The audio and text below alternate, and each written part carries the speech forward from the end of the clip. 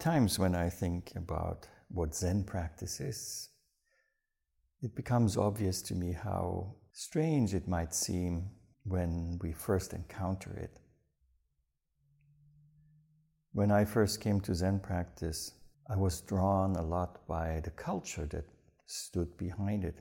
Yet also, I had meditated before on my own, and one day a Zen book fell into my hands, and as I read it, it was just written exactly what I had experienced in that meditation that I had done just on my own. It's interesting to note that actually in the beginning I was much more interested in the Chinese culture and the Chinese ideas of Taoism and that kind of cultural heritage. And the Japanese way, how Japan operated, was still a mystery to me, but it seemed fairly clear to me that the Japanese take ideas, they imported ideas not only in terms of Zen Buddhism from the Chinese Chan, but also what we saw in the taking up the ideas and ways of the Western world. If we think back, for example, the first manufacture of musical instruments, Western musical instruments in Japan goes back to the 1880s. That kind of technology was brought over there, and nowadays some of the finest instruments are built in Japan.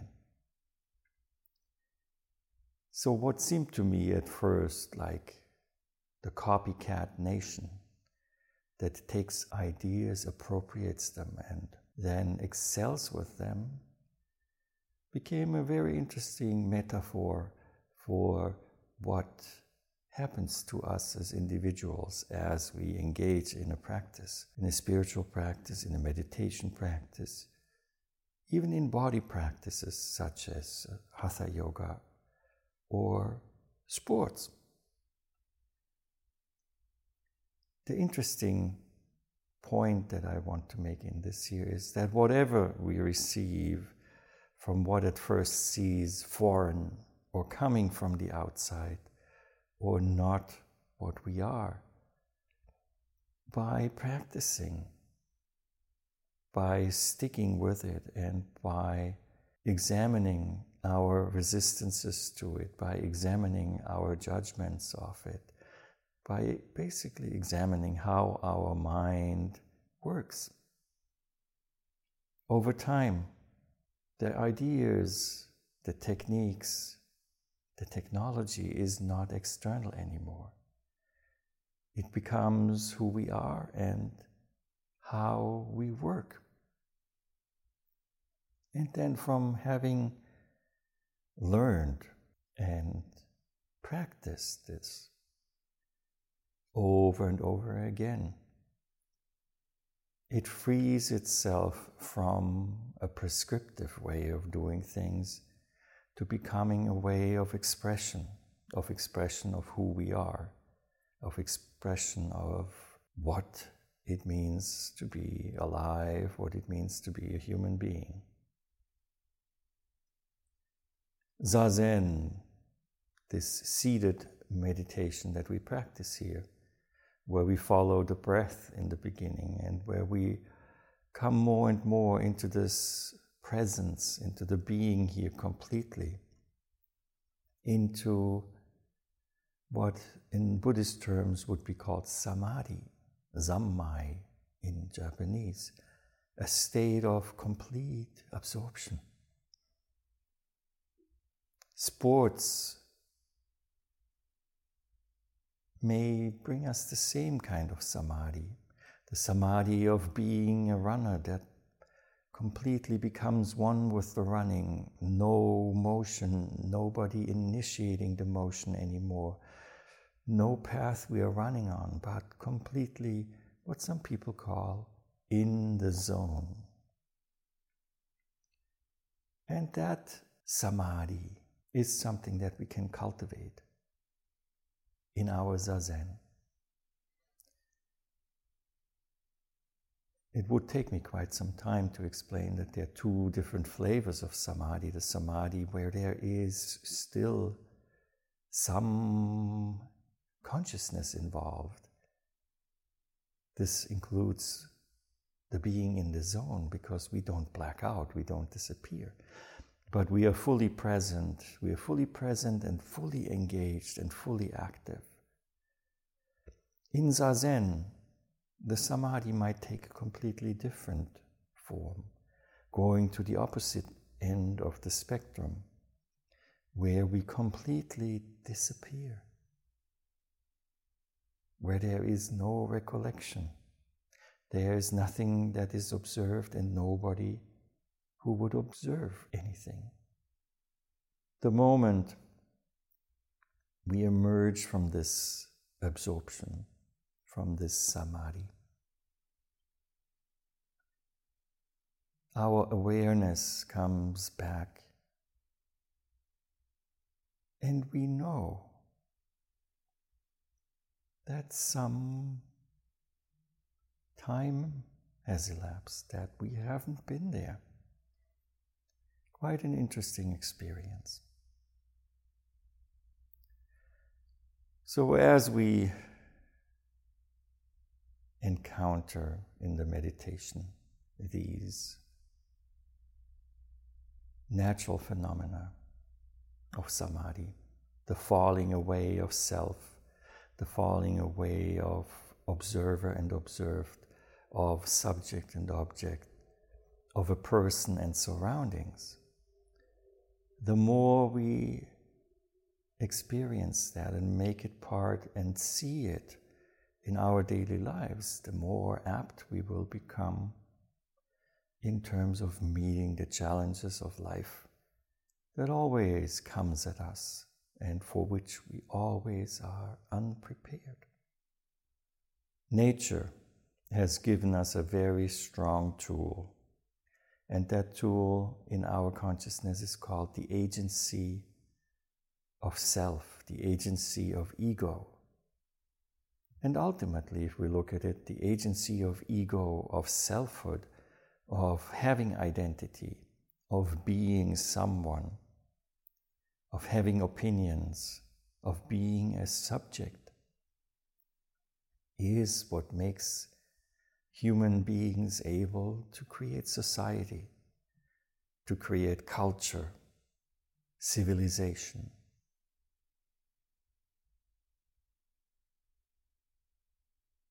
That consciousness of individuality is something that is very important where it belongs and where it is helpful. But there are many places where it gets in the way. And for that, this agency has to mature. It has to continue to be shaped through our practice. And zazen, sitting still, following the breath, will bring us face to face with that agency of self, that ego. Ego is very strong, and it has as its goal to be always in charge. Controlling. It's important that we exert certain controls while we live in society. It wouldn't be okay to just follow every whim of our predilections of what we want. For that reason, society has formed certain codices, rule sets, commandments, expectations that we as human beings in society have to better follow. Otherwise, society as a whole will be in uproar and not possible. We see that very clearly currently in the political situation in which we find ourselves in the United States, when long-established ways of doing things and of what seemed to be accepted and what seemed to be okay to do suddenly are completely ignored. And we also see how difficult it is to address such a situation by following the old rules that already have been broken. It's quite an interesting dilemma in which we find ourselves. And personally, we will find ourselves throughout our lives in dilemmas like that, over and over again. So Zazen and this kind of practice helps us to see how this self, how this agency works, and where it is important in terms of exerting its controlling nature, and where it is completely in the way. How often in your life have you looked back at a situation where you just look back and think, oh, I wish I could have just not been blah, blah, blah, blah. But something at the time kept us from acting, following our deep intuition of what would be the best thing to do. What would be the appropriate thing to do?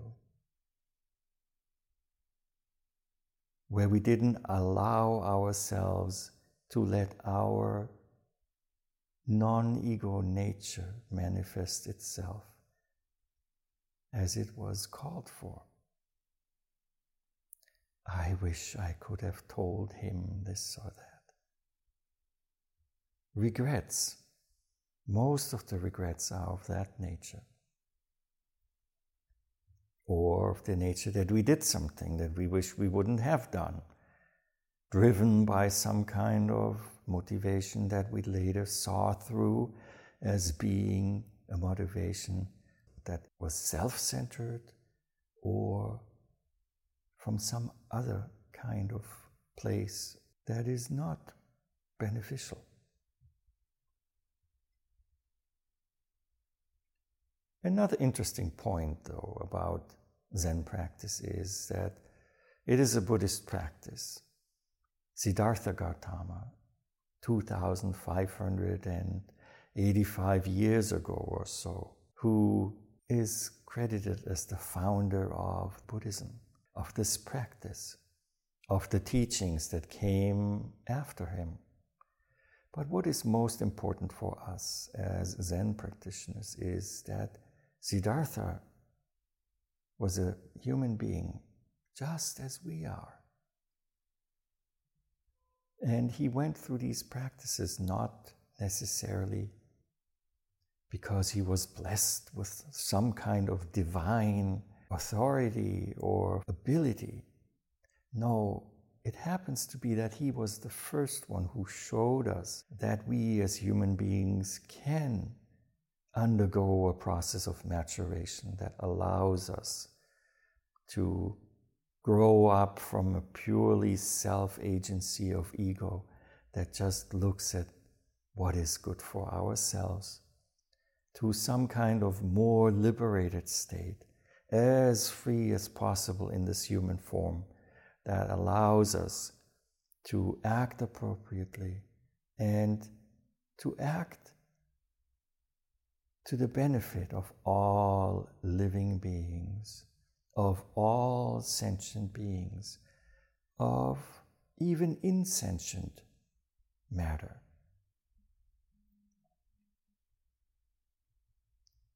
We see this in our modern world very clearly by looking at how humanity has mistreated and exploited not only other human beings, but based on the thought or the assumption that what this universe has to offer is for ours to take. The world we live in is talked about as the environment. Already we can see by that term that it is separate from who or what we are. Through the exploitation, the pollution, the plundering of the environment. we begin to see as society that there is no separation, and that for every action that humanity has set, and however we, by our mere existence, impact the natural balance of that what is called the environment, it's coming back to us. It is playing out the principle of cause and effect. As human beings, as society, any practice that helps us grow out of our self-centeredness, grow out of just objectifying that what we want to exploit, may it be another person, may it be substance, physicality. We have to look at that very, very carefully. And Siddhartha showed us that by setting the example of what kind of practice to do. No magic is involved. No belief is necessary. The only thing that we need for such maturation is to be persistent, to be open, and to be willing to face that, what this agency that is solely self-centered rather not see. Why isn't there an easier way to do this?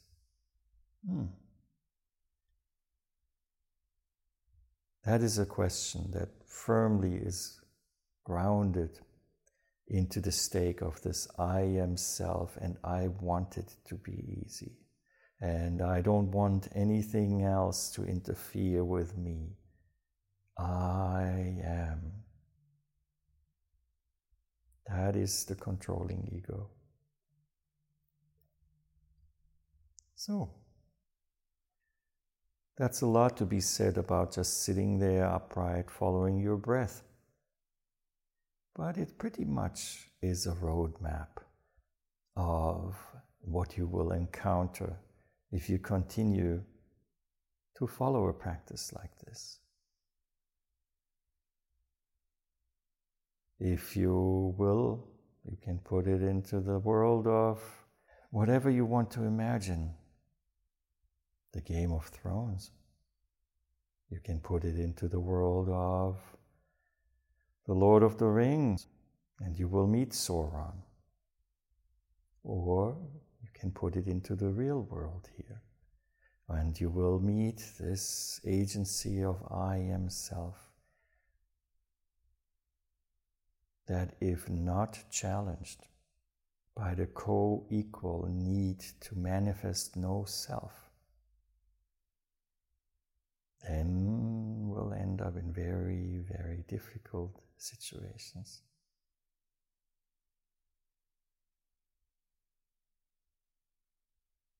No magic, no belief, open eyes, open arms, open heart, and persistence are the right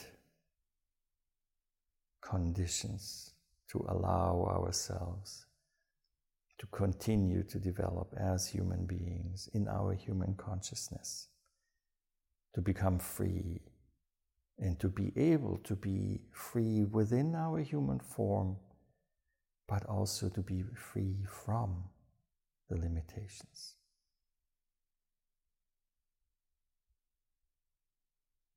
It has to be practical. There is no thing that can be experienced on the cushion that is worth anything if you cannot take it into the world and act on it. Academic fields might be such fields where you can do that, but in true spiritual practice, there is no theory that can exist without the actualization of what we see what we intuit and what we think.